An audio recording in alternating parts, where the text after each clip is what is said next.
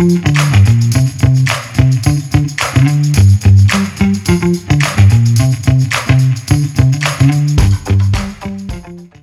listening to The Running Public.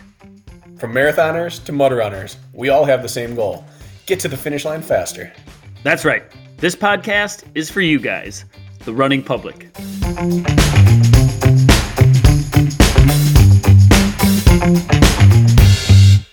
Kirk has a fleece with a gray hoodie underneath with a backwards cap on, and just got a good Midwestern vibe to him. Yeah. Nice. And Bracken, why don't you tell them what you're wearing? Well, I have a two size too small sweatshirt on with the sleeves cut off and no t-shirt underneath. Is it cropped? It's not cropped, no. It's just snug. A sleeveless hoodie. What a douche. Listen, if I can't wear a sleeveless hoodie, then this isn't even the America I want to live in. Exactly. This is one of my favorite sweatshirts. It was back when Reebok still was giving me stuff. It's a cottony, fleecy inside, but a microfiber outside, and it doesn't really allow moisture through a lot. I used to do a lot of winter running in it, and it just got too small. It shrunk, and I'm so bulky that I couldn't use it anymore. And so I cut the sleeves off, and now it's my winter running vest. There you go. Ian, what have you been up to these days? Working like crazy. The derecho kicked Cedar Rapids' ass, which is basically 15 minutes from my house. The derecho? The derecho storm, yeah. I don't know, you guys probably up in Minnesota probably didn't have anything, but Cedar Rapids got leveled, basically like a tornado, and I would say 20 to 30 miles wide by like the worst part's probably 50 miles long. So it's a gigantic area, a couple 100,000 homes. And I do a lot of roofing, so it's been a lot of long days. Job security, Ian. Yeah, you could say that. Midwest Construction, is that your company? Midwest Home Solutions. Home Solutions. I guess that's less confining. Yeah. Yep. And you are the sole proprietor of that? I'm 100% owner, yeah. So you got what, like, I don't know, 40 kids, a wife, a business? Yep. How close am I on the kids? How many do you have? Dropped to 0. We're at 4 and holding steady. So you're 1 or 2 away from being a world champion if you go by Hobie and Cody standards. That's interesting. I'll have to think about that one. Could maybe adopt. I don't think we're going natural route anytime soon. So Bracken, why don't you, I think a lot of people listening we're talking to Ean Caskey today.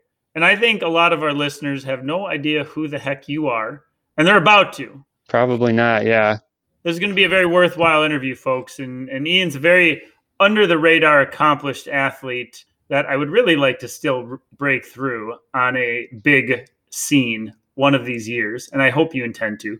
But Bracken, why don't you tell the people about Ean Caskey? First of all, Ian has never beat me in a race in his life. And we need to establish that right off the bat. What about that one where you showed up on Sunday fresh and I did 30 burpees and beat you? When did this happen? Oh, 10 minutes from your house. Chicago day 2, Bracken. Wait, what's this talk about showing up fresh? You didn't run Saturday. And I did. And you got 4th. And I didn't flip the tire. And I still beat you. That's right. Ian did burpees in a sprint and beat me. Well, I'm sorry. So there's that. That may be the lowest point of my entire racing career. That makes me feel good that I could bring that there for you. Oh, can you read Bracken's screen name, Ian? Can you see that? Oh, I can, yeah. So I have to amend that now. What does his screen name say, Ian? Undefeated against Ian. No, that's mine, which is true. Oh, never lost to Ian's bitch ass. Yep. All right, we're gonna put an asterisk next to that now. So I have lost. Anyway, Ian's a good old Midwestern boy like us, and he actually is very similar to Kirk and I in terms of our background of running. At least you were the middle distance kind of fast twitch athlete to begin with, and now you've progressed in your later stages of running career into obstacle racing and even more surprisingly ultra running.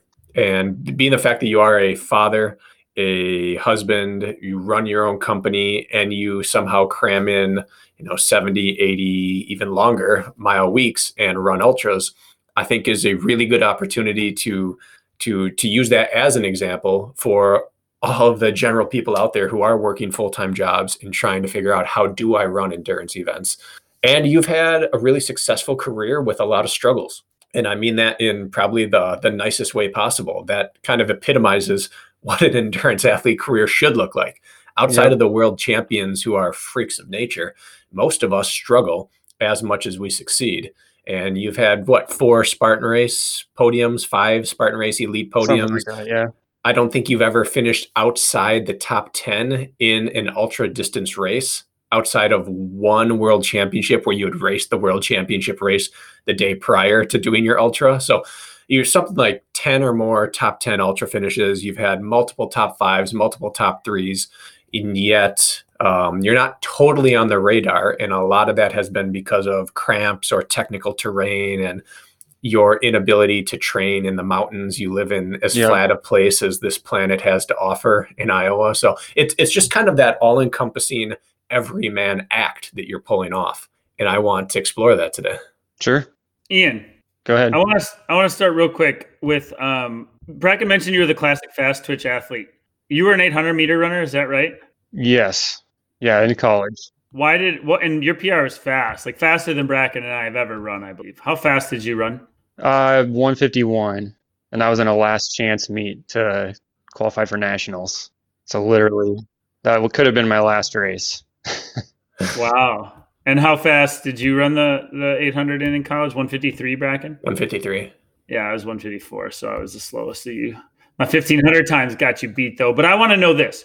What appealed to you to go to the longer stuff? Because we have so many damn shorter fast twitch athletes out there. And I want to get to your backstory and all this, but I want to jump right to the low-hanging fruit. And that is why the transition? Well, and that the long distance is relative too. I went to a small high school where if you ran over a 400, you were an ultra runner, because it was a bunch. I had 35 kids in my class. So it was the football guys that did track, and a few people did cross country, but it wasn't, it was not a big school. So anybody who wanted to do an 800, like I said, was an endurance athlete basically.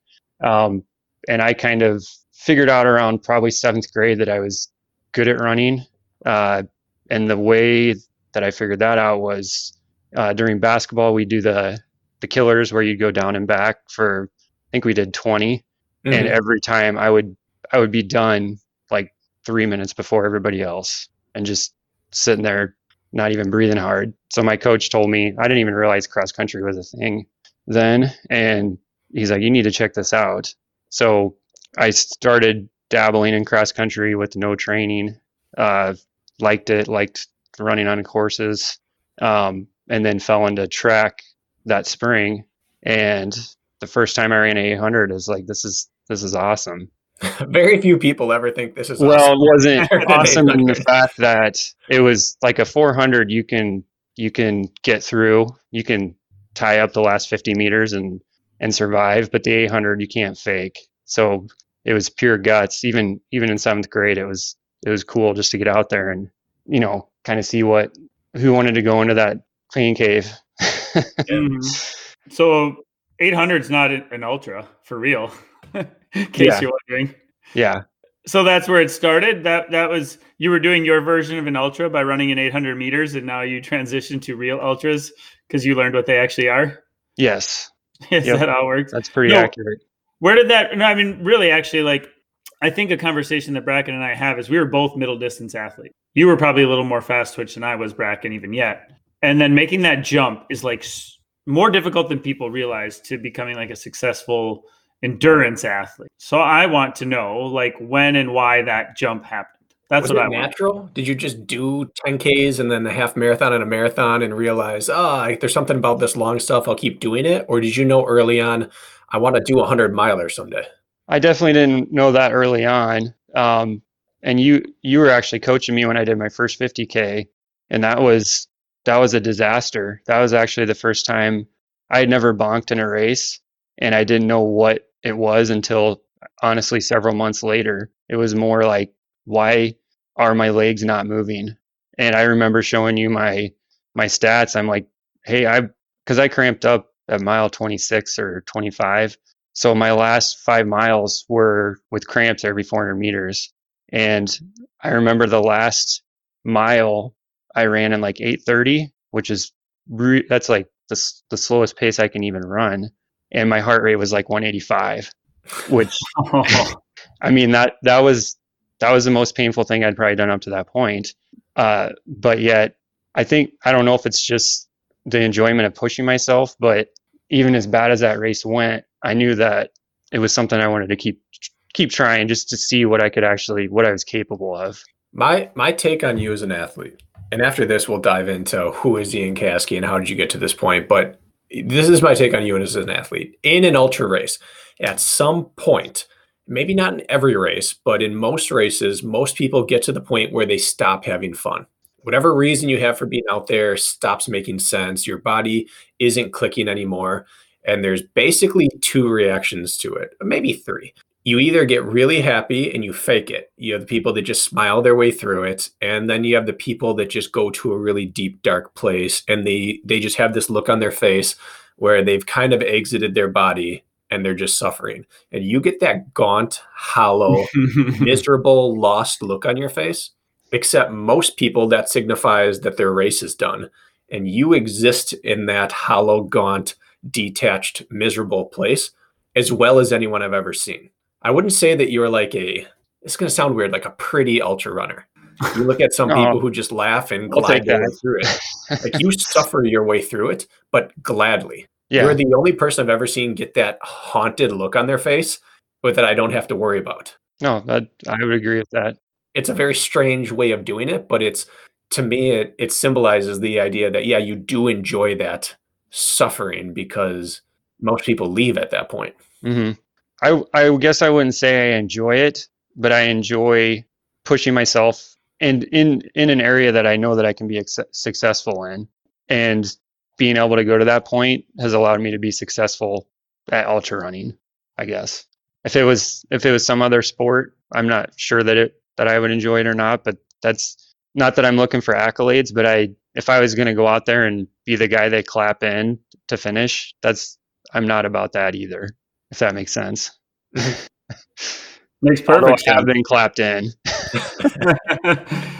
My question is, why does a guy like you, and I do want to dive into your backstory, and then I have some specific questions along the way that I think people are going to get a lot out of, but I don't get, why aren't you a sprint athlete? Why aren't you a stadium athlete? Why do you beat your head against the wall with these ultra events when you probably know that if you just focus on the shorter stuff, that you may be in a different place with your accolades, let's say. What's the appeal? Well, I would say if I came in when Bracken did, I would probably have stuck more with the shorter stuff, at least for a while. But I think my first race was, I want to say October 2014 in that area. And the sport was already somewhat established. And especially starting the next year, the sprint races were starting to get to where you do burpees and you're not just off podium, you're out of the top 5 or out of the top 10. And I don't know that I enjoy pressure, but I don't like going into a race knowing that if I screw up once that I'm out of the running. Where in an ultra, like I did, I think 210 burpees at the ultra at Tahoe last year, and I still, I think, finished 5th. So I never was out of the running, even though I had multiple mistakes. You can still like gut through it, get through it, and honestly, I don't know that there's any ultra races that I've done that even the winner hasn't made mistakes or had cramps or walked like out of pain. So I guess that would be my take on it. I like having a little bit of wiggle room, if that makes sense. That's an interesting take on it.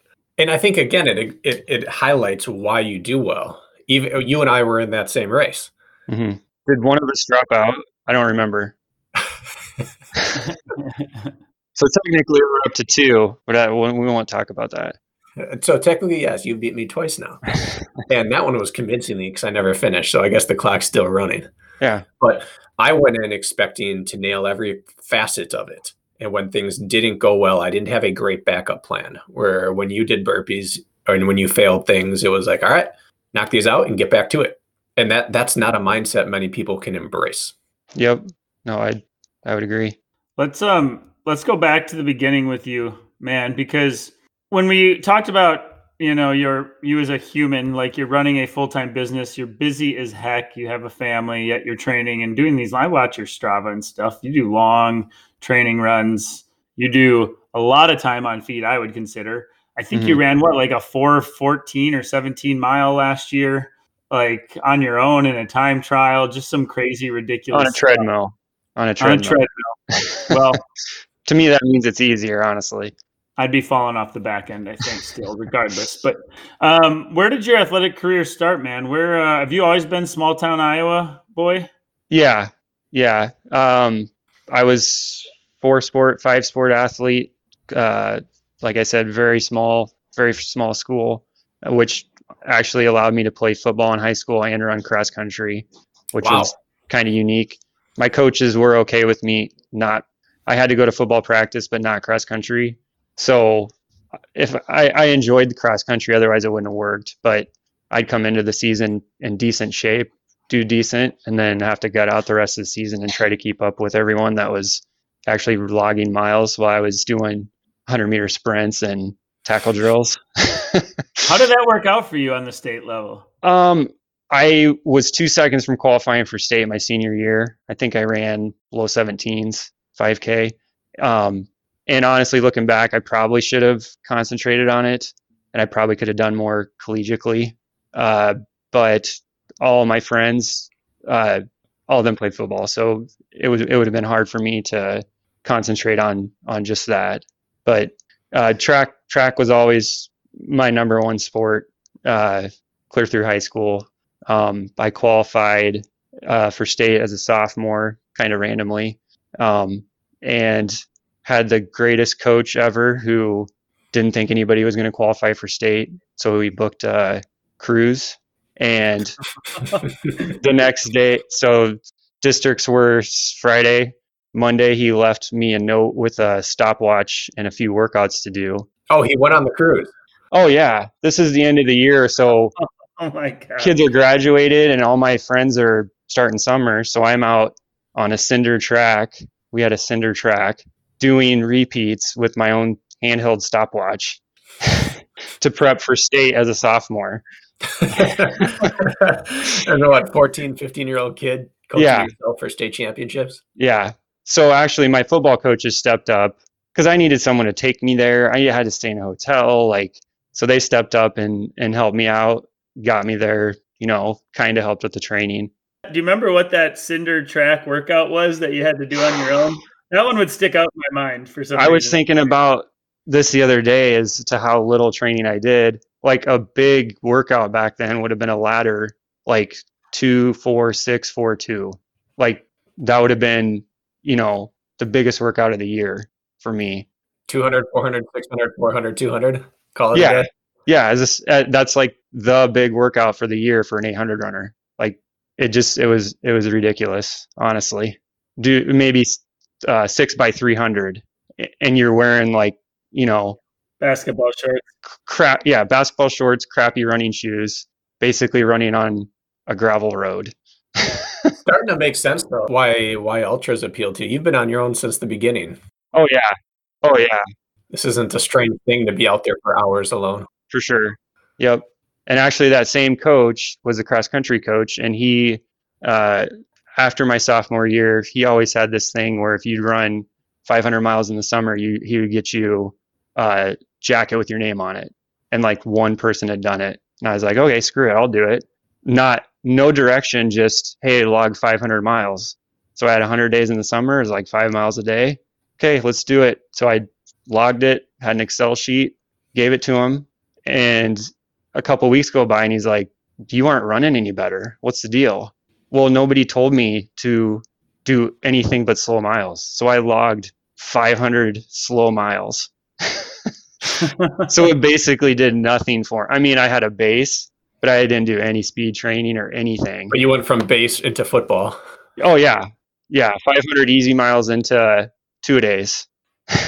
Is that not ideal sharpening? Yeah.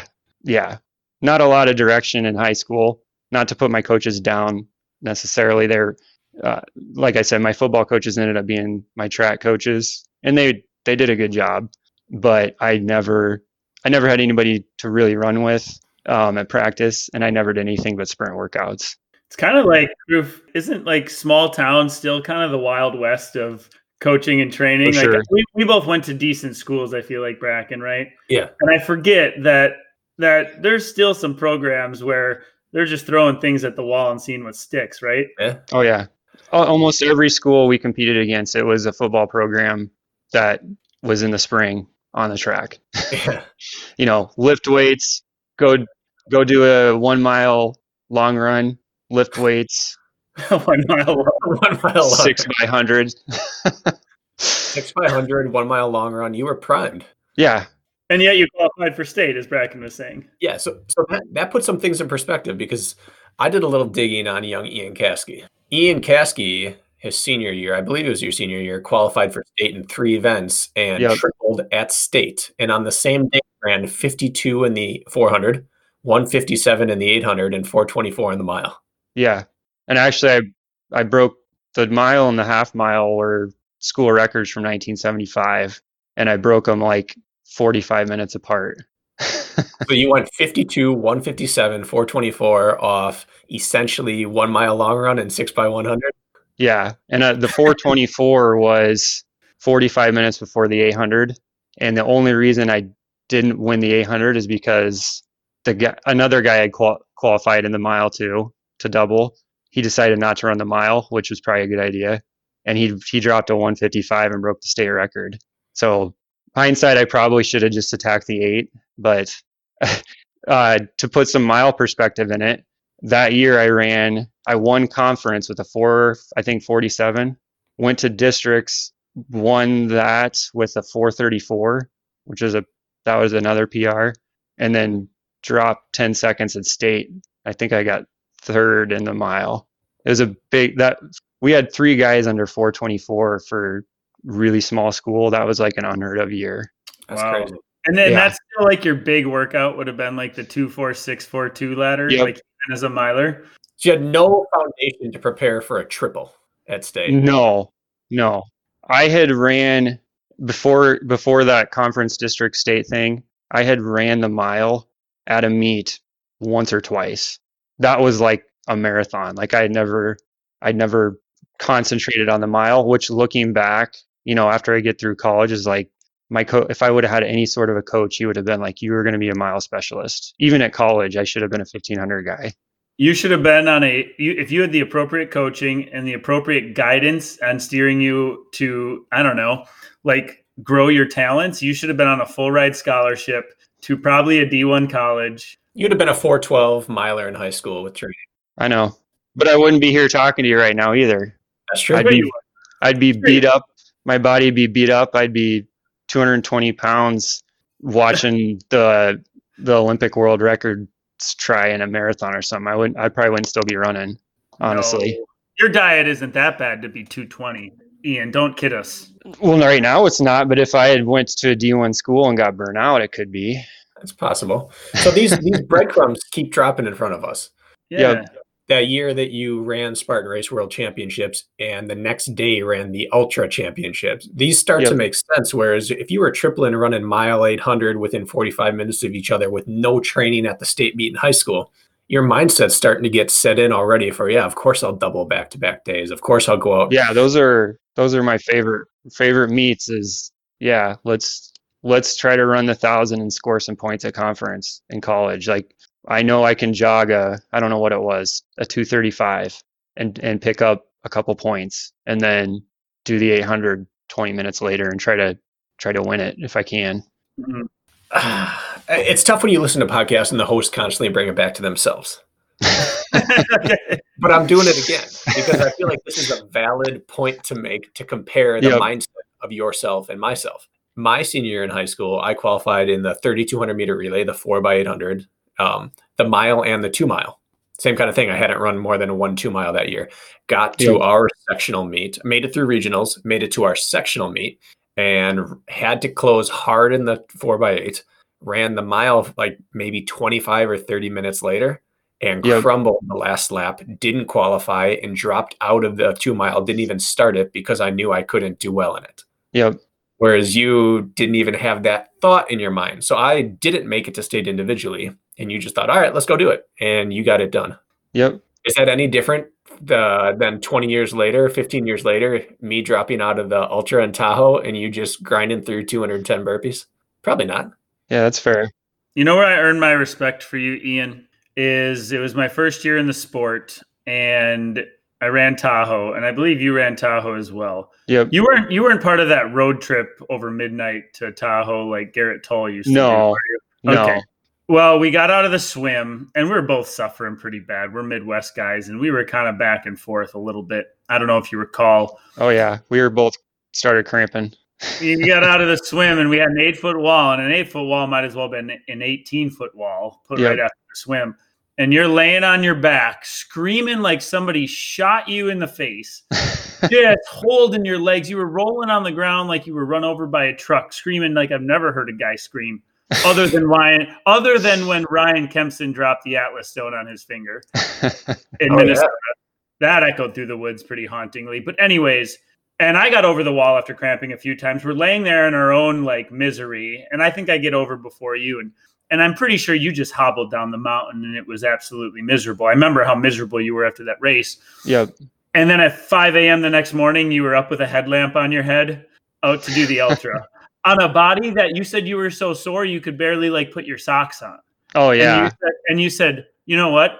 Fuck it. I'm here. And guess what? You went out and completed the damn ultra a day after full on body cramps with no right being there. And there you were, freezing cold, doing the ultra. And I remember even watching you walk to that start line in the dark. And I was like, that dude is so screwed. Oh, yeah. We've all woke up the day after a big, crampy, miserable beatdown and had that feeling that I have to use the railing to walk downstairs. I'm going to need about a week before I should try jogging again. Yep. And Ian feels that and says, all right, I think I could get 31 miles done today. Well, to be fair, I hadn't done that yet, so I didn't know if I could, but I was there and I paid for it, and it was that or watch everybody else. So I was like, screw it, I'll go till I can't. And then after that, I've done that, I don't know, 10 times. Not that exact setup, but if I hadn't done that, I might not have done that again, or I might not have went for a 100-mile race, because I would have had that fear of, okay, what happens when I legit can't move my legs anymore? Well, you do that 5 or 6 times, you understand that maybe it takes 10 minutes, maybe it takes 2 hours, but eventually, as crazy as it sounds, you're going to be able to jog again. And not, you'll feel like shit, but not, it's just crazy what your body compensates for. Mm-hmm. I remember the look on your wife's face that morning. I think she was there with you. And it was like this look of like, I may never see my husband again on her face. I don't know why that moment sticks out for me. We had a mindset episode this week about kind of being mentally tough and breaking through barriers. And I still want to get back to your high school, college transition, and we will, but since we're on the topic, where does it come from, man? Where does your want or ability or ignorance to suffer come from? I can tell if anybody wants to do it, if you want to have a task to teach you how to do it, and this is something I fell into too. I have done roofing, not full time, but off and on since I was about 14 or 15. And I did it for quite a while for other people as an employee. And we had a hailstorm come through, I think my senior year of high school, or maybe my freshman year of college. And my uncle actually had a ton of rental properties that got damaged, like 20. And he's like, here's the insurance claim. If you want to do them, do them. So it was either go make $10 an hour for the company that I've been working for, or do a house completely on my own and maybe make, I didn't know what I would be able to make, but I knew it'd be more. So I spent a whole summer doing roofs completely by myself, where you get up at 6, grab a pitchfork, crawl up to the peak, and just start chipping. And everything that falls on the ground needs picked up and thrown into whatever, a dumpster, dump truck, 3, 4, 5,000 pounds of shingles laying on the ground, and it's the middle of August and 100 degrees in Iowa. So I did that for a whole summer, and honestly went from making like $3,000 to say 10 because I was doing it on my own. And as much as it sucked, it made, 10 grand when you're 19 or 18 is a shit ton. So that part was great, but it made me realize that I could do it either on my own or, start a company, and that it, one way or another, I would be able to figure out how to get it done. But that feeling where it's 12 o'clock and it's like, okay, it's lunchtime, eat lunch, come back to the roof, everything's still where it was. There's no guy that stayed there to pick up the trash, or a guy to haul up the bundles of shingles, or a guy to nail them. When it's just you, it's like, it's either you do it or it fucking rains and the roof leaks. So that, I think I look back on that a lot as, and there was even some instances where I filled up a crappy dump truck that someone let me use, and it wouldn't work. It wouldn't run. So I had to unload the fucker into another truck by hand. And that's something where, like, I can't remember the name of the movie. It's where the guys, it's like Unbreakable, and the guy's in prison, and one of his punishments is they have this pile of rocks and he has to move it from A to B. And it's like this big defining moment in the movie. And I'm looking at it like, that's Monday. that's doable. Like, this is punishment.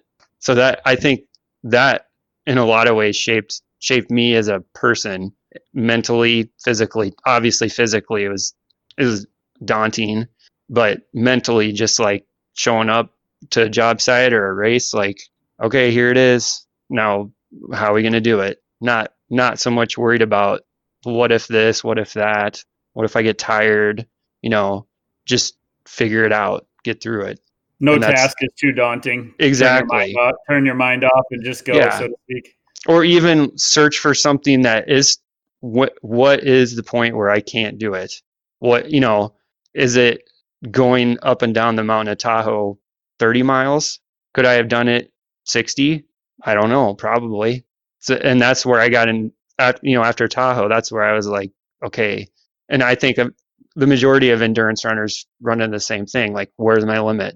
When is my breaking point? And then after you do it for so long, it's like, maybe I don't have one. So maybe I should pick events that I'm not going to risk my life. Maybe I shouldn't do a 48-hour race. Maybe I shouldn't run across the desert or across whatever. Maybe I should just stick to stuff that I know that I can physically get through and not have to take a week of work off of. It's a different mindset. It's the kind of thing that you look at in other people's books or speeches and writings and think, I'd love to have that. But how many people would trade for that mindset in, 100 days of 12 to 14-hour days of physical labor with no one there to keep you accountable? These things don't happen by accident. I would agree. Did you train during those summers? Because that was in college, you said? This goes back to coaching. They would email us a plan and no accountability. So I probably ran 100 miles, if that, most summers. I was not logging miles. So I would, in college for cross country, the first 2 to 3 weeks was me just getting into shape again. So I'd get my ass kicked, by whatever freshman came in. I mean, I typically was, Cornell, this college I went to, is a smaller college. They didn't heavily recruit. It's no scholarship. So it wasn't like the A team by any means. You went to where? Sorry, what's Cornell College in Mount Vernon. It's not in the Iowa Conference anymore. It used to be. Not the Andy Bernard Cornell. No, not the fancy university. No. Okay. So yeah, it was a smaller college, and you could get away with not running any mileage because there was no accountability. Everybody was there because they wanted to be there type place. So yeah, I didn't train at all, almost even through my senior year, just because I was working. I trained very little, unfortunately. And yet you had some success. You ran 151. You got down to 26:05 in cross country. Yep. And what happened in between those? Did you have college, collegiate, and national success? How was your college career handled? I'm pretty happy with it. It definitely could have been better. It would have been better, honestly, if I would have went to a little bigger school. But at the same time, I might not have been able to to double in cross country and track. I had some conference success, some all conference several times. College or cross country, I was all conference my senior year. And then track, I was all American 800 indoor my senior year. And then outdoor, I qualified for nationals. And being an entrepreneur, decided to work up until the day before and jumped off of a ladder and sprained my ankle like 24 hours before my last race. Nice. So unfortunately, I was poised to probably go sub 150, and this is all just you taking my word for it, but I was ready to go sub 150 and try to win nationals. But that kind of fell apart. And the funny thing is, the guy that I was going to try to beat was Nick Simmons. He was a freshman, I think, that year. So what year were you? That would have been 2004. So we were racing, and we might have been at the same national meets. The indoor was actually at, I think, Whitewater. Yeah, I was at Whitewater. I was injured that year, but I'd run nationals 2 years prior. But okay, I was just curious. So we're in the same time frame. I toed the line against Nick Simmons, not knowing I had not a shot. Yeah, I remember those days. Yeah, I didn't know who he was. In indoor in prelims, I went out to lane to pass people in the qualifying heat, go out to lane 2 and start to try to pass people on the third or the fourth lap, like 150 to go. And some little kid punk jumps out in front of me, and I got to go out in lane 3. So we battled down. I think I beat him potentially. I honestly don't remember. I just remember battling down the home stretch, like, who the fuck is this guy? And then later on, I see that he won the 800, the 1500. Like, obviously, he turned out to be an Olympian. But at that time, it was like, who is this kid? Because he's not a big, intimidating guy by any means. Well, that's cool that you got to race against him. So you roll your ankle, you don't get to take advantage of the fitness you had built up. Was there any part of you that considered post-collegiate track, at least to try to break that 150, 800 meter barrier? I did really think about it for a while, because it was 2004. So part of my mind was, what would it take? Because I knew I couldn't qualify. There's no way I was going to be able to qualify for the Olympics that year. I wasn't in that kind of shape or that kind of athlete. But do I want to spend 4 years training? And I didn't even have direction. It was just, I knew that it might, because I think at that time maybe 145 could have got you to the trials. And I had always dropped a minimum of 2 seconds per year since I was in 7th grade. So it's like, okay, if I can get down to 149, 147, 145, like, I'm in the hunt. But I was 22. My wife still had 2 years of college left, or she wasn't my wife at that point. And my business was started and going well. I had actually started my business my junior year of college. It's like, do I want to pause my business, pause basically my life to pursue this, or do what everybody else does? Not exactly, but, and it just came down to the time commitment was just and if I had a coach there, if I was at University of Iowa or a bigger school where they're like, hey, you need to just train 20 hours a week and then hit it hard 2012, I probably would have done it. But I didn't have that, which honestly probably worked out better for me. I'm sure it worked out better for me. But it was something that at the back of my mind for sure. Because if I had ran my last race and got my ass kicked and got 2nd place or got 10th place, then I at least would have had that closure, I guess. But I think that's part of the reason why when Spartan did come around, I had kicked around with road races post-collegiately, but nothing, I was not training. When Spartan did come up and I ran one and it just demoralized me, it was like, that there's something here. I could feel like something to push me again competitively. It was just like a magnet. Like, I got to start doing this. That's the trend, right? The people who leave college or high school, wherever their last competition venue was, with unfinished business. they seem to be drawn to the trail, the ultra, the obstacle course racing, the mountains. When you've expended everything you have to expend, there's not a lot of desire, it seems, for people to go out and hurt themselves more. Yeah. Well, and before I go off track here with the track of it, I did run prelims. The last race, I got my ankle to where I could walk, and I was like, "Screw it, I'm here. I'm gonna run it." And the most frustrating part for me wasn't just that it wasn't that I couldn't run like I wanted to, but I was able to run a 155 that day on my heels. Like I couldn't even sprint, and I jogged in a 155. So I knew like I was in the best shape that I possibly could have been in, and I just left it like I couldn't access it, and that was so frustrating. And that definitely haunts me. So you hobbled a 155. I hobbled a 155. Yeah. Yep. Just the feeling of running on spikes with the spikes not hitting the track. Oh, that's bizarre. It's good to leave college hungry, though, because I'll tell you what, I know a lot of, we all ran with a lot of collegiate athletes, and if you really look at who's still doing something and who's not, tends to be the ones who left a little bit hungry, a little bit disappointed, a little bit left on the table, that are still out here pursuing something worth their time. And so I have a similar story where I had my senior year taken away from me, and I don't know if I'd be pursuing this or even being on this podcast right now if it wasn't for still not being satiated. And there's something to say about that, isn't there? For sure. So what happened with your transition then after college into athletics and eventually Spartan race? And then I have a burning question for you.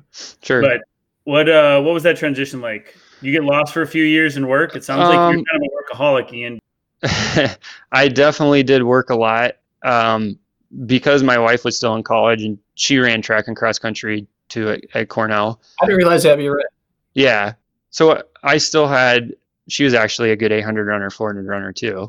I still had that connection with the team. So I dabbled a little bit with like volunteer coaching, more or less because I wanted to hang around my wife more. So I did kind of train the next year or so after college, but nothing substantial. Just enough to keep me in good enough shape that I could go run like a 16:30 and pick up some hardware at some local 5Ks, but nothing, crazy. And I did that for a couple years, and just the same way as I would have run at state and run a good mile with no training for several years after college, I could take a month off of running and come back and still run a 16:30. So I didn't have a real reason to waste my time with training when I had so much other stuff to do.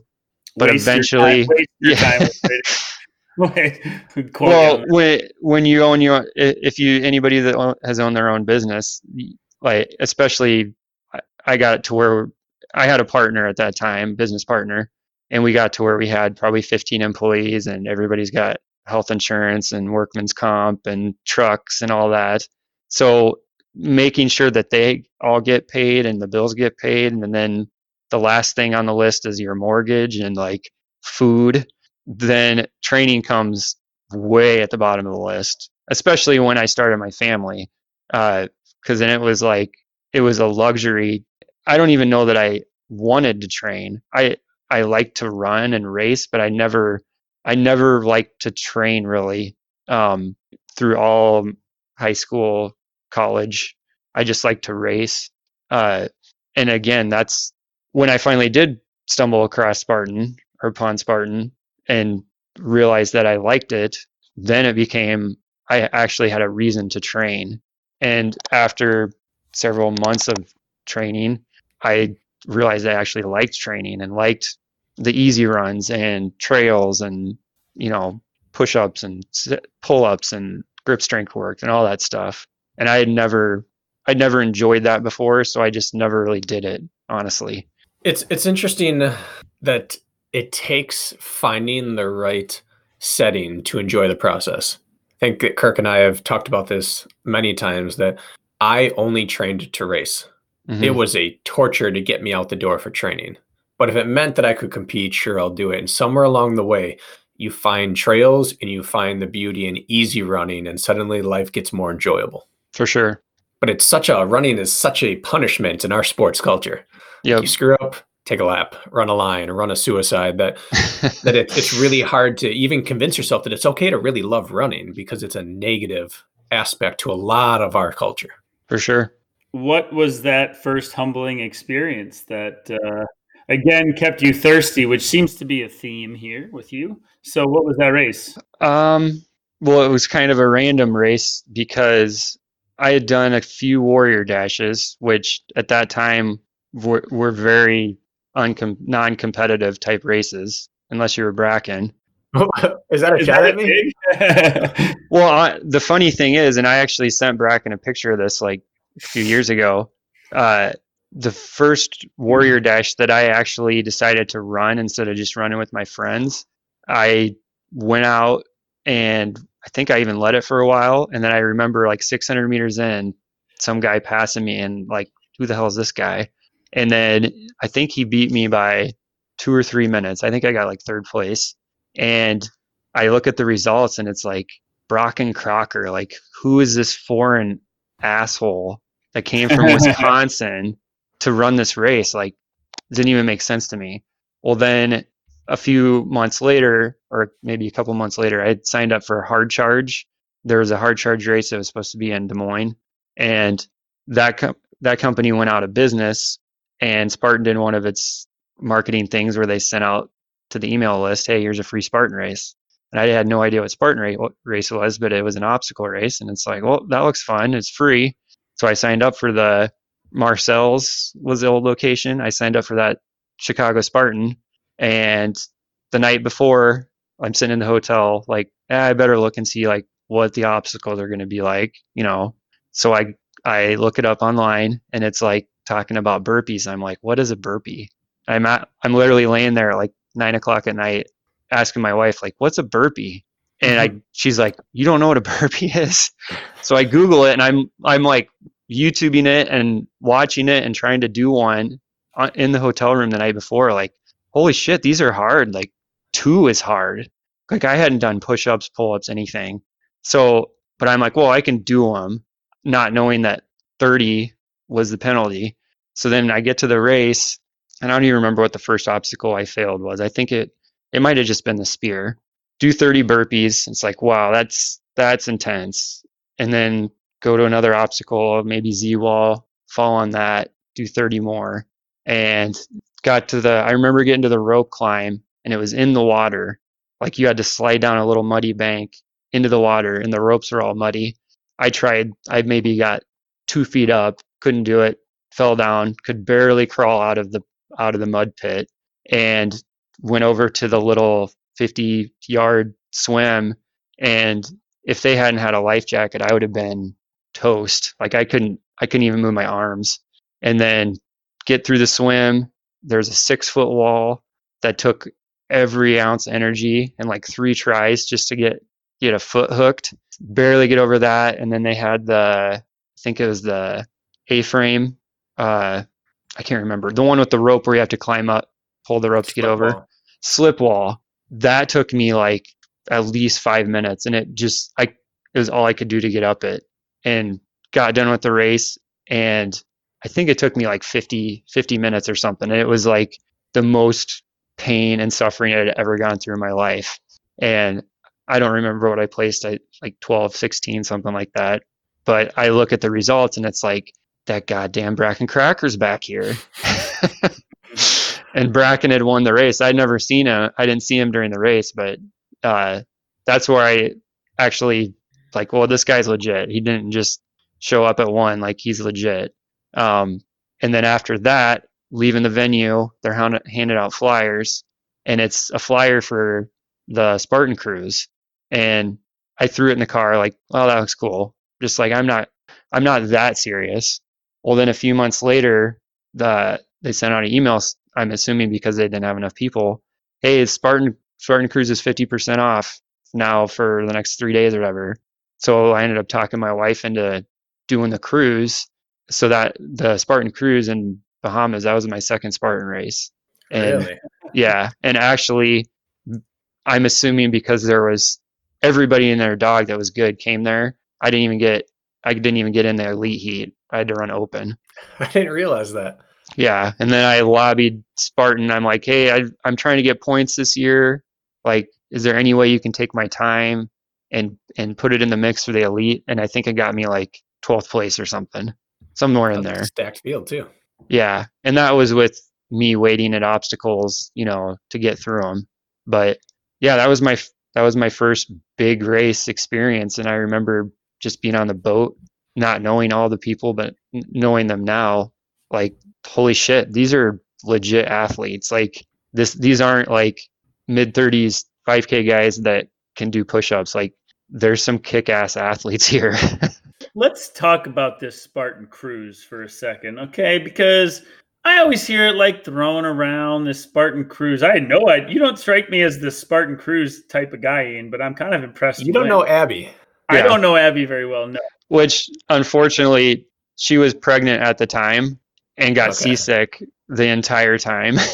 And wasn't Lisa pregnant at the time too, Bracken? Lisa had given birth maybe 6 weeks prior to this. So they didn't even let her go. So she flew down with us, and then we boarded, and she went to her aunt's house because they wouldn't let the baby was too young to go on the boat. Well, I want to hear about this cruise. All right, we got 2 cruise veterans here, and this is like one of those like legends stories that everybody still talks about, and I don't understand what really happened on this cruise. Can anybody tell me what happened on this Spartan cruise? What was this really like? First, you have to know the buildup. Joe did one of his things where he's like, we're going to buy a cruise ship and we're going to cruise to the Bahamas and do a race on a private island. And it didn't sell. They didn't buy the ship, but they rented out the ship, and it did not sell. And so then they started doing promotion after promotion. It got to the point where for pro team members and things like that, they were giving it away. So we paid port taxes, and that was it. I think I paid $59 to go on a 3-day cruise. I ate that much day one, so it was like they just started bringing in whoever they could get. Yeah. And so you had this chunk of people there who were there to compete. You had probably 15 of the top 25 guys in the world all came on the ship. And then you had the age group people who were all serious. And then you had people who were just there to rip up and have an awesome time on a cruise. Was it advertised as a party? I don't think so. Joe thought it was going to be serious people, Spartans wanting to improve their life. And he invited Men's Fitness on board to write an article about it. And they skewered Spartan for the bro culture and people being hammered everywhere. The only athlete they interviewed was Hunter. It was a mess on the ship. Isn't like, okay, if anybody knows anything about this damn sport, it's a bunch of type A thrill seeker personalities who are addicted to the rush. That may or may not include alcohol at times, folks. That may or may not include making some poor decisions once in a while. So I could have predicted that a mile away. Joe and several Spartan staff were so embarrassed on night one when there were like 45 people in a 10-person hot tub just screaming and beer floating all over the pool. It was just it was a college party building up to a race. Has anybody ever gotten together after Spartan World Champs with the pro team and see what really happens? You know what that party is like. Yeah, it's out of control. So it wasn't what Joe thought. And they took a bath on it, and he was embarrassed about it. And then it was an incredible race. Mm-hmm. Yeah. Well, what was that race like then? Let's talk about that too. Well, I saw it from the open perspective. So it was not a normal Spartan race for me, but the venue itself, I mean, it was, you literally took a small boat from the big boat to the island. So there wasn't like, I think they maybe had a merch tent set up, but it was really low key. There wasn't very much, there wasn't a huge line of porta potties. It was just a couple. So like the venue itself was pretty low budget, pretty low key, which is kind of cool. And then it was just a ton of like beach running mixed with short open swims, and then jungle trails. Yeah, the jungles. Like I had never been in anything like that. It was legit, just like machete through the jungle trail. super It was rough. so twisty and single track, but there was, outside of the little patches of jungle, it was barren, and half of it was concrete because it was an old base, and everything was delayed because they couldn't get the landing parties there fast enough because they were just shuttling back and forth on a boat, and they'd take a wave up, and so it was delayed maybe 45 minutes, and it's already 85 degrees at 7 in the morning, and there's no shade. And everyone's just dying out there. And then it turned into one of the most competitive sprints I've ever seen. I paid the $10 on the beach to get like a beach umbrella for my wife, and we had 2 of our kids there. So, and that was like there was maybe 10 of those umbrellas. There was like no shade anywhere, just beat down, Miami level sun for the whole morning. This course starts out and everyone's bottlenecked from the start. And then it opens up and you run along this rocky, craggy beach, go through some sand, do an uphill sand barbed wire crawl, and then you're running across what basically look like lava fields along a little cliff, and you get to the edge and there's like a 10 to 12 foot drop into this little inlet. And you just go barreling off the edge of this because you're still in a pack of 30 guys. It's only a half mile into the race into the first swim. And so you jump off it's not a cliff, but a mini cliff into the ocean water river, and you swim and get in and out like 5 or 6 times in the first 2 miles of swim, run up this lava field, jump back, and a lot of jumping down into water and climbing up. And then you hit jungle trails, and then you came out onto some dirt roads for a while. And it was just this bizarre race set on a crappy little private island. Yeah. How'd you do? Pretty accurate. I think I took 5th or 6th. Coming out of the water, Isaiah got into first coming out of the water, and we hit the jungle portion, which was about as wide as my shoulders. Isaiah got there and just jammed up everything, would not let anyone pass, and just jammed it up. So 4 of us came out of it. It was Isaiah, Ryan Atkins, John Albin, and me. And Hunter was about 10 yards behind us as we hit this dirt road, and we all just hit the gas and to get around Isaiah and started racing. So Atkins, Albin, me, Hunter, and then Yatsko right behind him all got to the spear throw, and we all missed. It was this weird target that was about 20 inches wide, and some were taller than others, and like I skimmed the top with mine. I think so Albin got out of maybe he made it. I don't know. Albin, Kent, and Isaiah were the first 3 out of burpees, and they were gone. So they must have been the only 3 that hit, and we're all doing burpees. Albin is clear in the lead and takes a wrong turn where it's not really marked. Kent and Isaiah follow behind about 20 seconds behind him. We all finish doing our burpees and take off running. Albin realizes he's off course, turns and runs back to that spot. Isaiah turns right and charges through the jungle until he finds tape again. So he cuts a half mile off the course. Kent does something in between the two, and I think Albin ended up taking 3rd or something like that, and Isaiah won it because he cut a half mile off the course. And the rest of us just filed in after our burpees.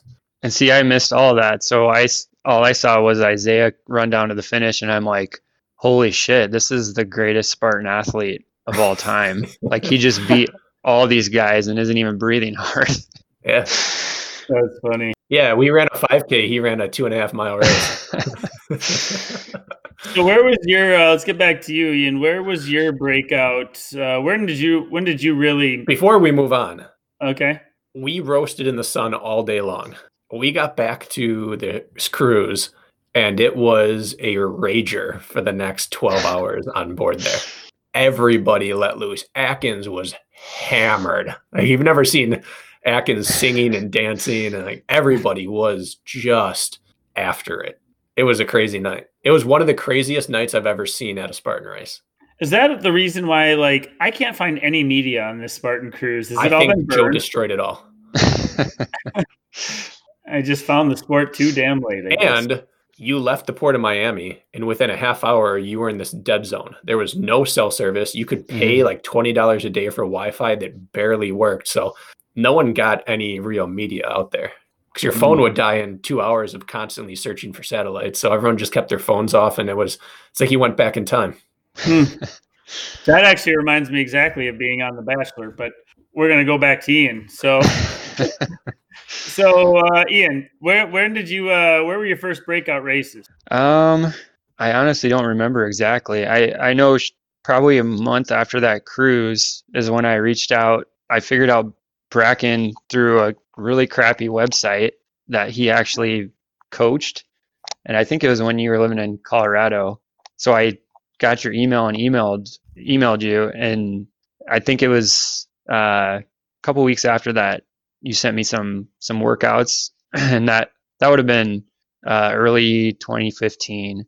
And then just within a week of that is when leaderboard Apex training started. So I went from basically no training to Bracken giving me workouts for a few weeks to the leaderboard style with other athletes. And that was probably the best thing that could have happened to me, because I just training on my own out in Iowa was tough enough in its own. I mean, I had a group that I ran, that I had started running with, but they were not OCR people. But they were trail people, which was great because that got me on the trail scene. But as far as OCR, if I hadn't got hooked up with Bracken, it would have been a tough road for sure. And Kirk, you came into it probably a month or two after that. But there was actually, just it popped up on my Facebook memory the other day of the first year in Tahoe. Like there's some really good runners that just randomly ended up being in that group. Forrest and Kirk, obviously Garrett, who lives right by me. And that little bit of competition, and we were all kind of new to it too. So just learning how to train, what to do to train, and being able to throw stuff back and forth definitely helped spur some competition. Coming from like being a runner and training as a runner, what was the biggest changes that were made to your training to help you be successful? About the program or what you did? Consistency for sure, and not just in realizing how important the easy days were. Not just doing 3 hard days and 4 legit do nothing days. And that's where having a coach and having somebody like Bracken to be like, go run 3 or 4 miles today, easy, like, and having accountability for it. That just building that base for 3 to 6 months there was huge. And I had never, just from what I described to you from my training before, I'd never had that. So once I could feel that base kick in and start comparing time trials and stuff, like, holy shit, it actually does work. Like, it's not just filler time. Like, that's legitimately, I know now that that's probably the most important thing I can do, is maintain that base. And I had never even thought about, contemplated that at all in training up until that point. And that I think was a big key in becoming successful in all the different, sprint through ultra, for sure. To your credit, Ian. Oh, first of all, it's crazy that you can come out of high school and college track and cross country without having that trajectory in life. It just goes to show like the lack of real institutional success we have throughout the country. There are powerhouses, and then there are just these dead zones of running. But to your credit, you are kind of like the ultimate everyman's runner, where a lot of people that we work with have jobs and kids, and all you ever hear is, oh, I didn't get to it today. I was so tired. It's just not even smart for me to, and they're just feeding themselves lines.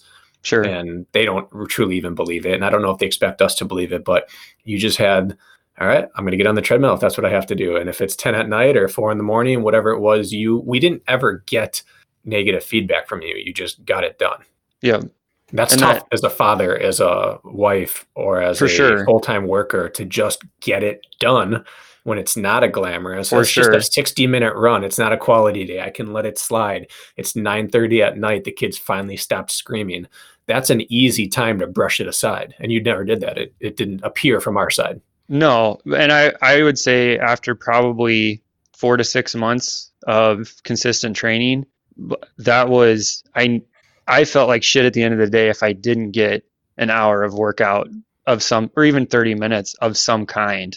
And that's how it is now. It's been like that for 5 years, where it's like there's a hole in my day if I don't get out there and at least do a 30 to 60 minute easy run. Mm-hmm.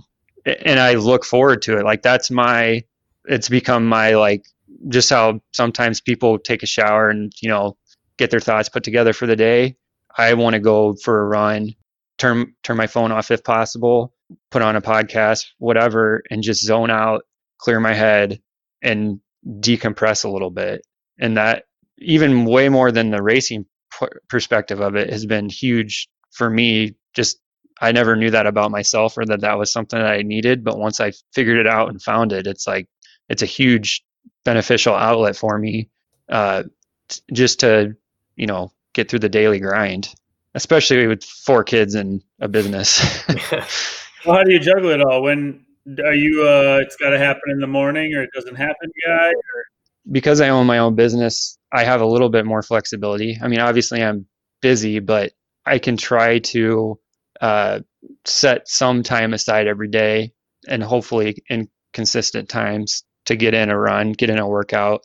And a lot of the last few years, I do subcontracted work for Lowe's, as you can see, not an employee, but I do work for within about a 3-hour radius of here, out of 10 different stores. So a lot of my summers are take a dump trailer, drive to wherever, 2 hours away, get the guys set up for the day, and then I've got some free time waiting for them to finish up a job where I can go hit a trail or go do a workout for a couple hours if I have the time to do it. And that started, it went from, because I've done work for Lowe's since 2007.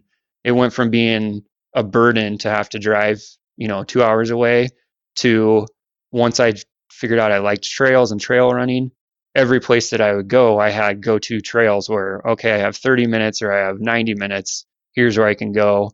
This place has a shower. This place has a shitter. This place has, fresh water at mile 5. And once I got that network set up for myself, then I actually looked forward to going to the different areas, and consistently hitting the same trails.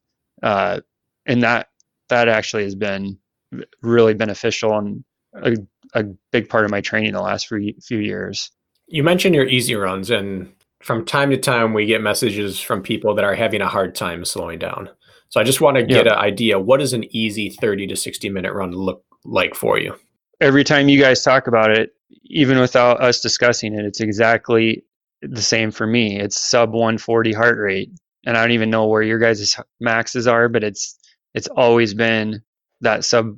As soon as I get to 145, I can tell if for some reason I had to stop and take a phone call, I'm going to be a little bit out of breath at 145. So it's, if it's a recovery, I'm sub 130, right around 130. If it's the day before a hard workout where I feel good, but I just need to keep it easy, I'll let it go up to 140. Or and one thing, Bracken, you incorporated in to some of the workouts is finishing fast on a couple workouts or negative splits.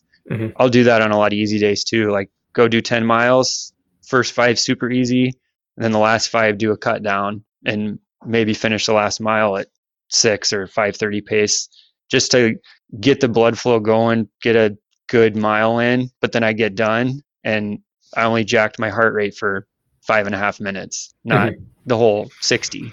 So, and what's an easy pace look like for you? If you're going 130, 135, what does that look like for you?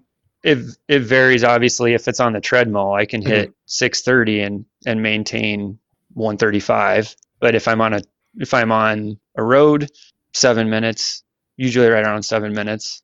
So you ran 419 last year. Yeah. Right? You ran a 419 mile and you're doing 7 minute on your easy days. Yep.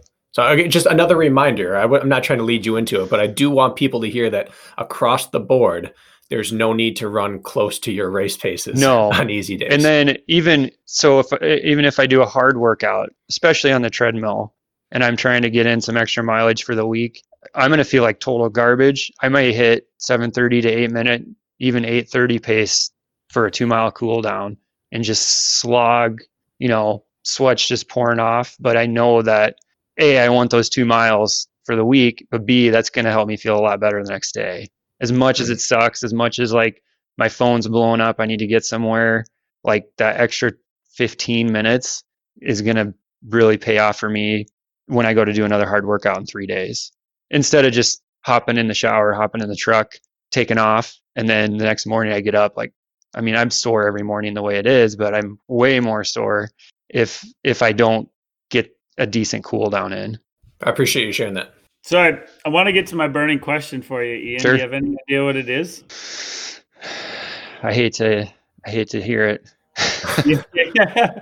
You might hate to hear this one, actually. I just referred to earlier in this podcast, our episode we did on Tuesday, and talking about, well, if you pick the guys who are statistically fastest on paper to win these races, Mm-hmm. The races would already be won before it started. For Sure. example, Mark Botras or a VJ or a Hobie, whoever can run very, very fast. However, these are not the people who necessarily win all the races. People don't know you very well, but we do. And if I were to put a pure speed, 5K and under, even maybe further, list together of the top Spartan racers in the nation, I think you would make the top 10, Ian. Maybe even better than that. Bracken, I think you would agree. Yes. I think on paper, seeing some of the stuff you do is absolutely astounding. Watching you go run a fast mile, watching your interval splits, watching what you're doing in training. I've seen you in Alabama, the U.S. National Series, lead the damn race with others in the beginning and then disappear. Mm-hmm. I've seen you stick your nose in some big races and run well and then disappear. Those guys that are beating you, Ian, are not running as fast as you are in a mile. They're probably not running as fast as you are in a 5K. Yep. So what I want to know, and I think there's a lot of people in your boat, everybody's trying to figure out this OCR game, how to keep the highest percentage of their work rate available during a race. Ian, what the hell's missing, man? What do we got to do so you can shine through? Because I'll let you go in a sec, but we did an interview with like Morgan Schulz a few weeks ago. Yep. And she's a girl that we think is going to break through, and she's going to be a common household name here coming up. And damn it, Ian, you're one of those guys who should be, and you're not. And so I just feel like to build your credibility, but also to pry you a little bit, like the people need to know you're very capable. But my confusion lies in why it hasn't happened yet. That's a good question. Honestly, I don't have a good, easy answer. Part of it's a little bit of bad luck during the race and some stupid burpees. Part of it is probably being too nervous leading into the race. And just being a little bit too intimidated. There's been times where, I've ran up with some of the top guys for a decent amount of time. And I get that a little bit of like, holy shit, did I go out too fast? Am I going too hard? Like, what's going on? And I don't think I have that as much anymore, but I also nobody's raced this year. So if we had a race right now, I don't know where I'd stack up, honestly. I'm not sure. I know it's gotten so competitive and everybody trains so much now that I think I'm probably hitting 98% of what I need to hit to be on a podium. But that last little 2% where it's, an extra 3 to 4 hours a week on grip strength or the stuff, the last 2% that takes half of the time, and not as an excuse, but I don't have the luxury of doing that much work or taking that much time or being super anal about my diet or sleep or there's big races that I don't even get to because we have a soccer game that weekend or whatever. So, and maybe that's a little bit of it too. Like when I finally do get to a big race, it's like, holy shit, this is my 1 or 2 of the year. I better make it count. And then for whatever reason, haven't put my, complete A race together. Do you think you would change anything about your training? Like, is there anything you need to rework there based on your life? Well, to be honest, 2 years ago, I would have done, if Bracken wrote down, here's what you need to do to be on the podium, and it was 100 hours of work that week, I probably would have tried to figure it out. But as competitive as, like I said, even the top guys, it doesn't even take a mistake now. Just a little change in terrain, or you hit take the corner wrong and they get 5 seconds on you. I don't lose sleep over not getting those 5 seconds. I more see it as, do I want to be potentially a good national level quality 100-mile guy? Or my A race, and I told Bracken this like December, my A race for 2020 was going to be a 24-hour race, whether it was Spartan, if they'd ever do it in the US, which they did we're going to this year, or the World's Toughest Mudder in Dallas was going to be like, honestly, that I felt like that was going to be, I was going to be on that podium, whether I cramped for 12 hours or not. And that's kind of like the Alabama sprint type races.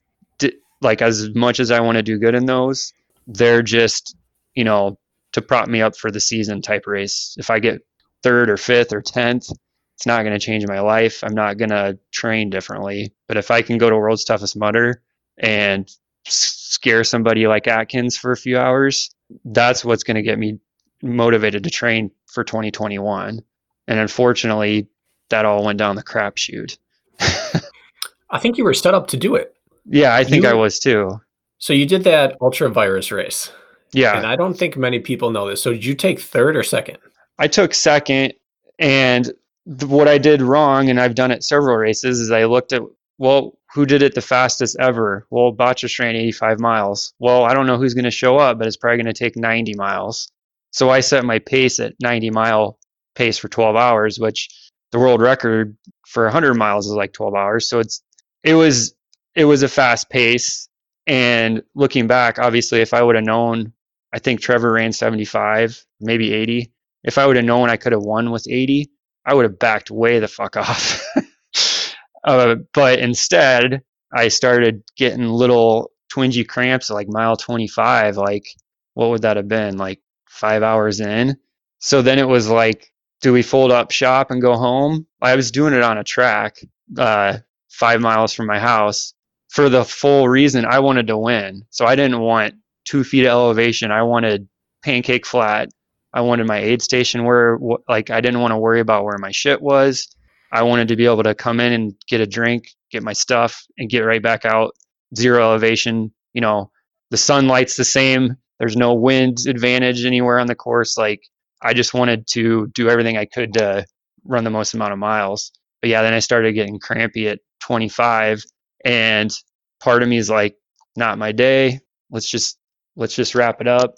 But then again, it's like, I haven't raced for how many months? Like, what the hell am I going to do? Like, go home and watch TV? So let's just take it one lap at a time, get through this lap. Okay, now I feel a little bit better. Okay, now I feel like shit. Okay, now I'm cramping again. So I think I ended up running 65 miles, and the last 40 of it, I had solid full-blown hamstring cramps for 90% of it, but figured out that I could run about an 8:30 mile like that, and just kept doing it. Now, I appreciate you not bringing it up, but I also think it's a very unique story. So you have to tell why you cramped so early. What did you do in your week leading up to that race? I don't remember. The honestly. drill bit? Oh yeah. Oh yeah. Also, I buried a drill bit in my quad. Yeah. Not just like a metal drill, like an actual drill bit, like a Phillips bit. So like not much smaller than my pinky, right into my quad. Actually, I don't know if you can see it on the camera there. That little pink spot. Oh yeah, there it is. Yeah. Looks like a 22 shell, a 22 bullet hole. Yeah, that was like a couple days before, and it was still pretty sore. I don't know that necessarily caused the cramping, but I probably compensated a little bit from it. I mean, you got stabbed 2 days before a 12-hour race. So yeah. It's not your ideal lead-in to stab your biggest muscle group prior to a 12-hour endurance race. Bracken, I don't know if you remember before I did the 100-mile race in Vienna, Illinois. I'm trying to remember what it's called. Tunnel Hill. Tunnel Hill. 3 days before that, I was loading a stupid-ass goat at my farm in a trailer, and it tried to run out, and I tried to block the door, and it gored my leg in almost the exact same spot. Like, I had a golf ball size bump from that stupid horn. Just your classic goat horn injury prior to a 100-mile race. Yeah, and it felt like my quad was cramped for 24 hours a day leading up. Even the morning of the race is like, well, I have an Airbnb paid for. I got somebody to drive me out here to crew for me. Philip, thank you. And you'd already bought your Vaporflies. Yeah. No, I had the Hoka Carbon X, and I had never even, I jogged around the parking lot the night before, and I'm like, these feel good. But it's like, what am I going to do? So it's like, screw it. We're just going to do it.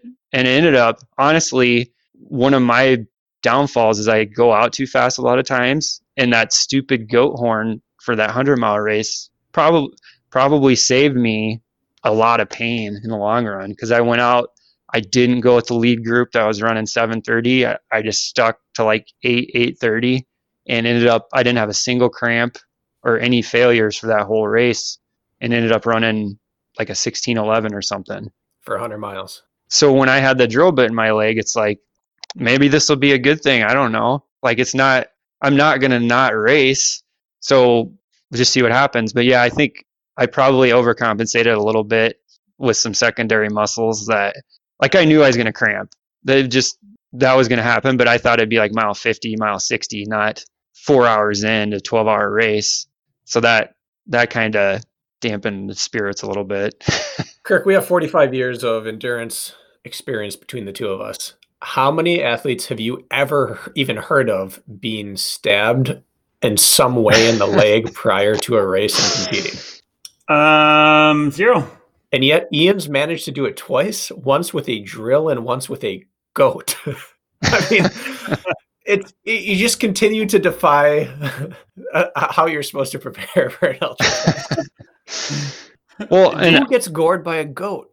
Honestly, and whether this is a good or bad thing, I've always performed my best when I'm the underdog, or have like something where it's like that I could look back on and be like, oh yeah, and I did it, and I had this, like I didn't have a shoe, or like, I don't search those things out, but those are a lot of times my best race or best performance, is when it's like the cards are all stacked against me type race. When I show up to, like in college, if I showed up to the conference race and I had the fastest time, I hated it.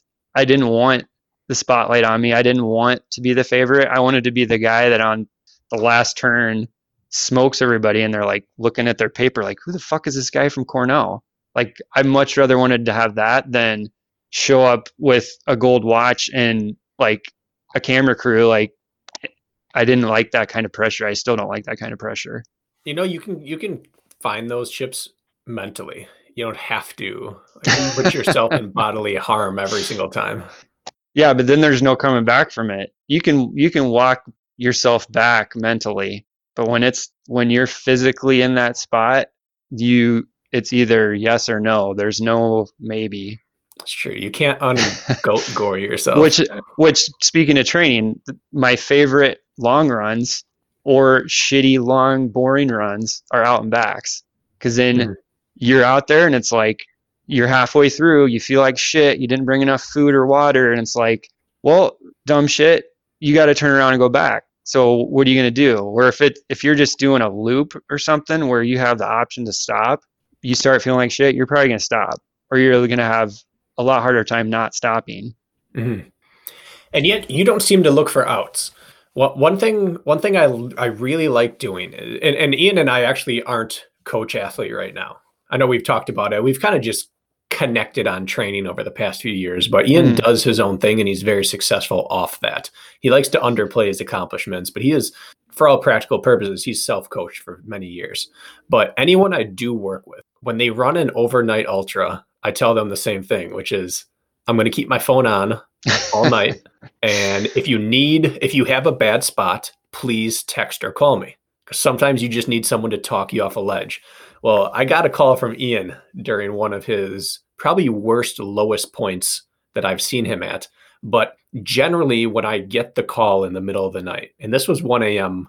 for me or something like that, 2 a.m., it's someone's asking for permission to quit. They're looking for me to say, you know what? You don't want to hurt yourself. You've put in enough time. This was a success. Go ahead, pull the pin. And Ian called for permission to go hurt himself some more. He was in a really low point. He said, I'm ready to quit. I don't think it's smart.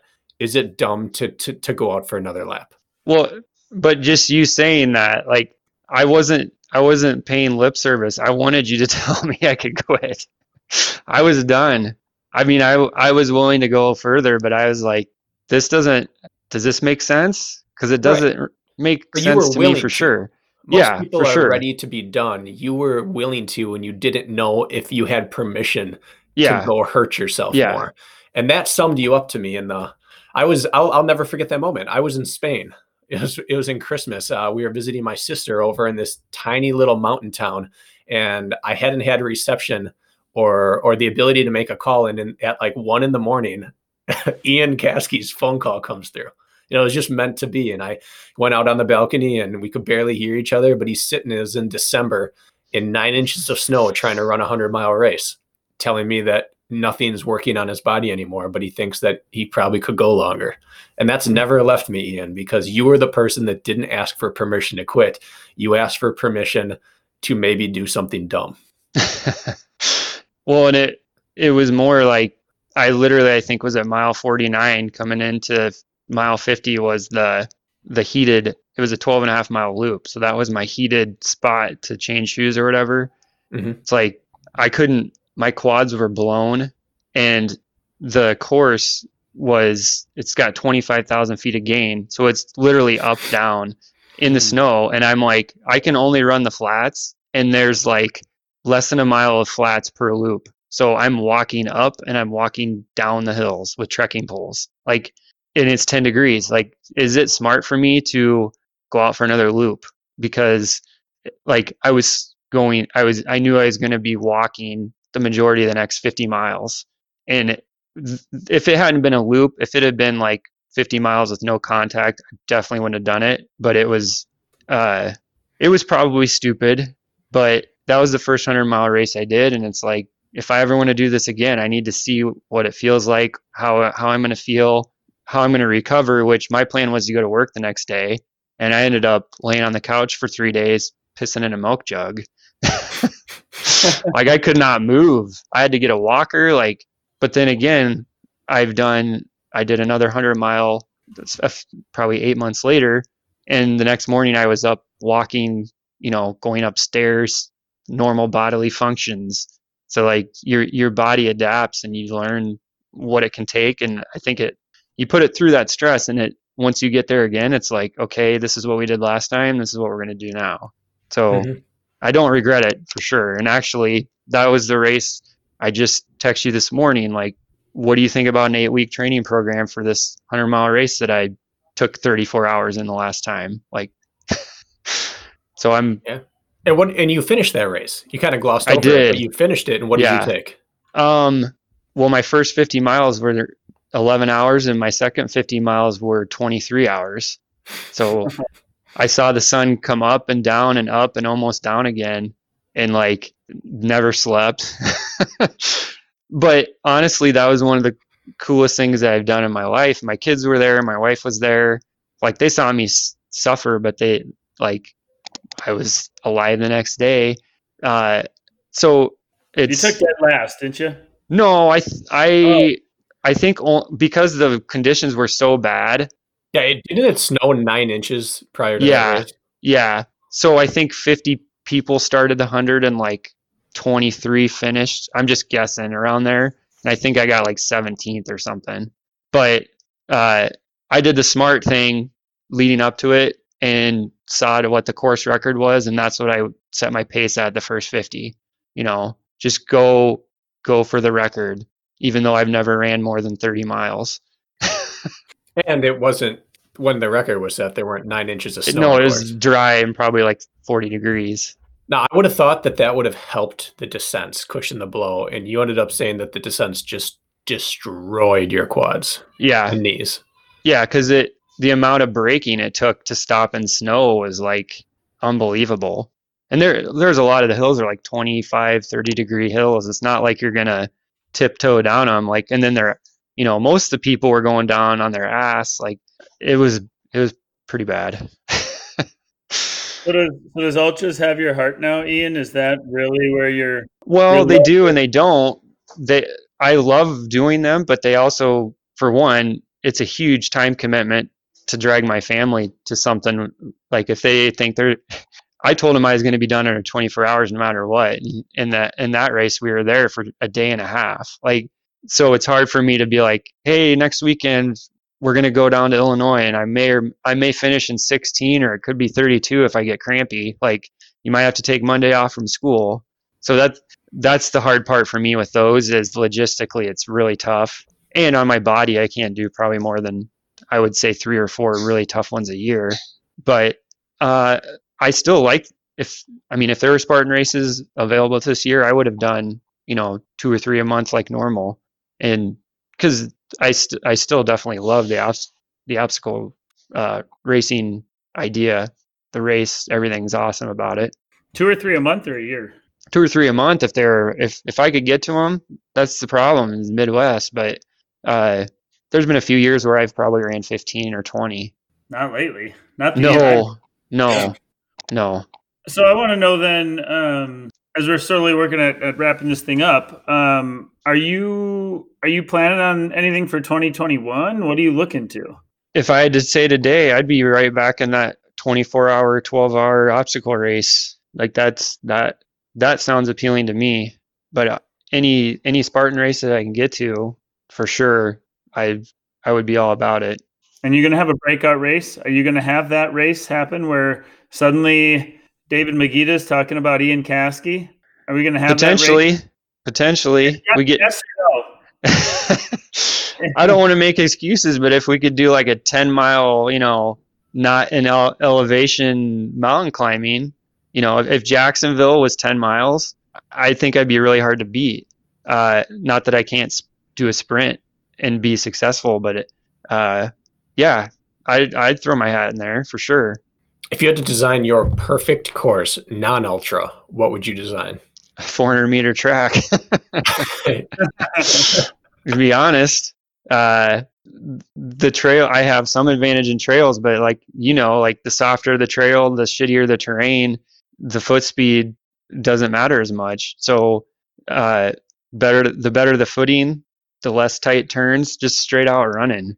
That would be my idea. And then the heavy carries, get them big and heavy, double sandbag, double bucket, maybe not up the hill, but I can throw 2 bundles of shingles on my back and go up a 40-foot ladder and not die. So that would be my A race, I guess. Maybe not the ladder with the shingles, but heavy carries, long, open, not easy, good footing runs, and decent weather. The weather is even. Courses out there. No, there's not. Compact running, that doesn't exist very often. No. Matt Novakovic he shares your background of the roofing industry shaping him as a mentally tough endurance athlete. Yep. Yeah. It's a good training tool. There are a lot of similarities there, actually, isn't there? Yeah. With the grind and everything.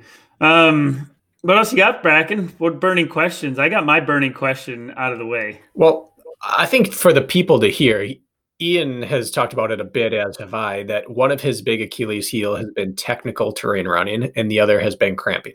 And that's the everyman struggle. You go to an off-road race or an ultra and people struggle with cramping and with technical terrain. So you live in the flatlands. You don't have a ton of technical terrain near you. What do people need to do to transform themselves into an endurance or an ultra athlete that doesn't cramp as much and can maintain as much of their speed as they can on technical terrain? You're asking me, the guy that still cramps all the time? Well, I'm still not there for sure, but I think, like I mentioned, I have a trail that has some sand on it on a hill. I've tried to do repeats on there, up and down, fast and slow, obviously. And then I've taken days where I just call it like burn out the brakes, just go to some steep hills, as steep as I can get, and bomb down them, jog back up, and repeat for 60 to 90 minutes. Same way with uphill too, but I don't think it doesn't do as much damage in a positive way, I guess, if there is such a thing. Doesn't damage stuff the way the downhill does. And I think that's helped me. Heavy carries, heavy drags, stuff where you're getting, my cramps usually come in my hamstring. So doing some heavy pulls or drags up or down a hill, sideways, trying to get them strained, and then try to go do some hard runs, intervals, stuff like that. I like that you're talking, the misconception is people think it has a lot to do with being dehydrated or an electrolyte imbalance. It has to do with you haven't exposed yourself to that stimulus enough, and that's why the body cramps. So I like that. That's what you're doing. That makes a lot of sense based on what I know. Yeah, the heavy drag and pull thing I think is key because it's similar to being extremely exhausted partway through a really long event where you're really having to overexert on those muscle groups. For sure. And when you don't live in the mountains, you have to simulate them somehow. That's the idea. And that's not an excuse not having a long downhill. You got 100-foot gain and drop trail. Well, it looks like you're going up and down it 35 times today because that's what it's going to take to create that stimulus. That's what I do. And if you're going to do something like an ultra, I that's like a twofer because then not that I enjoy it, but it's like I know if I can get through this hour, then I've got a little bit of base built for my mental game. And I'm not out there like, oh, hey, it's an hour already. Like I'm staring at my watch, like up and down takes 1:30. Okay, now it's 3 minutes. Now it's 6 minutes. Like just dragging on, but just trying to zone out. Like don't look at your watch. But it's still like when the hour clicks by, it's like definitely a relief, even on an easier day. I will say that one of the benefits to living in the Midwest and having access to not much for vert is, I will say the one advantage is that going up and down the same hills to get vert and then actually going to a race where you get to like climb and see new terrain the whole way up is actually an advantage. That's like a mental like check mark that is helpful on race day that we don't get in training. We're going to the monotony. And so sometimes race day is extra exciting and it's easier to kind of keep the throttle down when you're not just a hamster on a wheel. I do think that is a benefit that we have. It may be small, but I'll take what I can get. Yeah, I would agree. Do you do anything strength training wise in order to try to supplement those muscular groups that need some cramp prevention? I haven't lately just because of the race scene. I usually, the few years or last year when we were actually able to race, I would keep that just for the month or so leading up to the race, like the off-season type stuff. I just considered it run time. And I don't do a ton of strength training. I've never been a gym guy. I mean, to this day, since college, I've probably got under a squat bar 2 times. Same with a bench. Like it's mostly just body weight or just actual body weight movements, not so much weights. Well, if you're hucking shingles around, I think you got some applicable work. These days, are you up on the ladders much? Not very much, no. You're getting soft. Pretty much. So long term then, if you had to look back on your running career, the day when your legs or mind or lifestyle gives out and your racing's done, what would be the accomplishments that you'd be most hopeful that you can look back on? Are there things out there that are definitely on your list that when I'm done, all said and done, I want to hang my hat on these things? That I've already done or that I'd want to do? That you will want to do. See what I can do endurance-wise. If I have the time, I'd like to go after some of the longer runs. I respect Trevor Sykos a lot, and I'd like to go, in a perfect world, if I could travel freely and take my kids, I'd be over in England trying to run across whatever it is, 250 miles, scare him for his course record type stuff. But yeah, I'd say mostly in longer endurance events is what I think I would be the most likely to have long-term success at. Do you have your eye on any particular traverse or FKT or race? It's not really, honestly. Well, if I had better results in the ultravirus, my thought was if I can run 90 miles on the track, then I was going to try to get into the what's it called? It's a race out in Arizona on a track. The Solstice. The Solstice, yeah. I wanted to get something I could send to them because it's an invite only, and I wanted to see if I could, get close to doing something in the 12-hour 100 mile, somewhere ranging there. That Solstice event is they hold a invite only ultra race on a track, and they try to set records. It's kind of a cool invite only sufferfest. Yep. Where you can not have any elevation gain and just focus on trying to run as fast as you can for as long as you can. Yep. For time or distance? There's both. They may go after the 100 mile and try to get the 12 hour at the same time, depending on the racer, I guess. Have you considered doing a last man standing kind of race? I would love that. Yeah. You seem built for that. Like Big's backyard. Like, yeah, for sure. Yeah, I feel like you're pretty geared for that. If there was an obstacle course race like that, that would be my jam for sure. Who can suffer the longest? I'd like to see more of those races. There's not enough of those. Yeah. And that's such a cool concept, isn't it?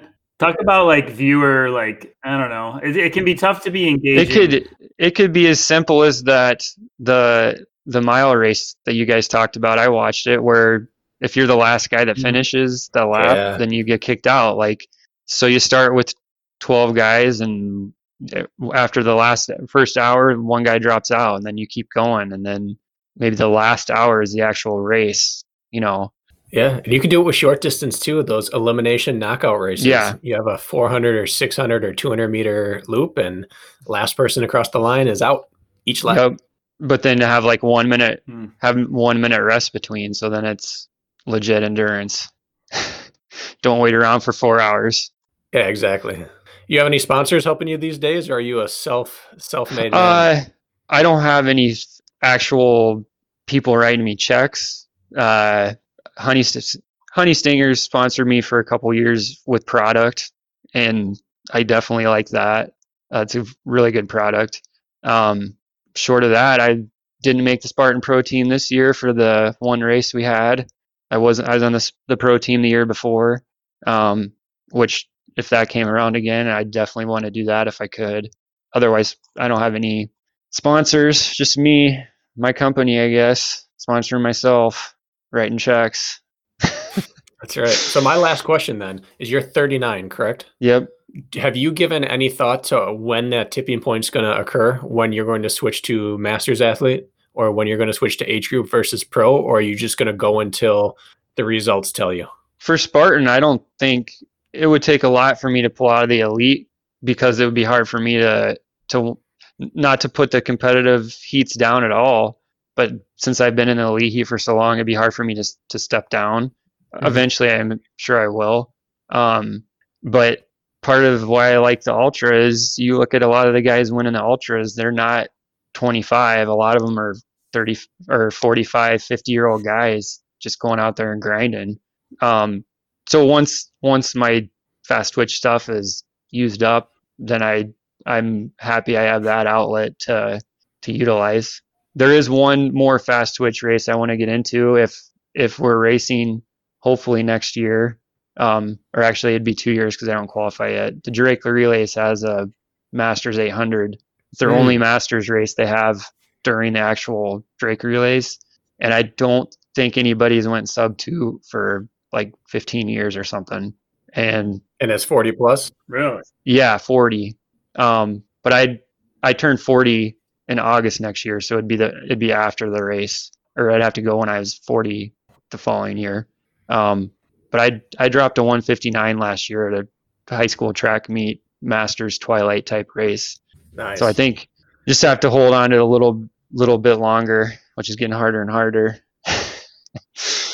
Well, when you keep training like you are and doing endurance events, that is a tall order that's polar opposite ends of the spectrum. Yeah, I'd have to take a few months to actually hit the track legitimately, but that could be fun though. Yeah, for sure. Just like Hobie, is he still trying to do something with the mile with Hawk, his kid? I haven't heard anything.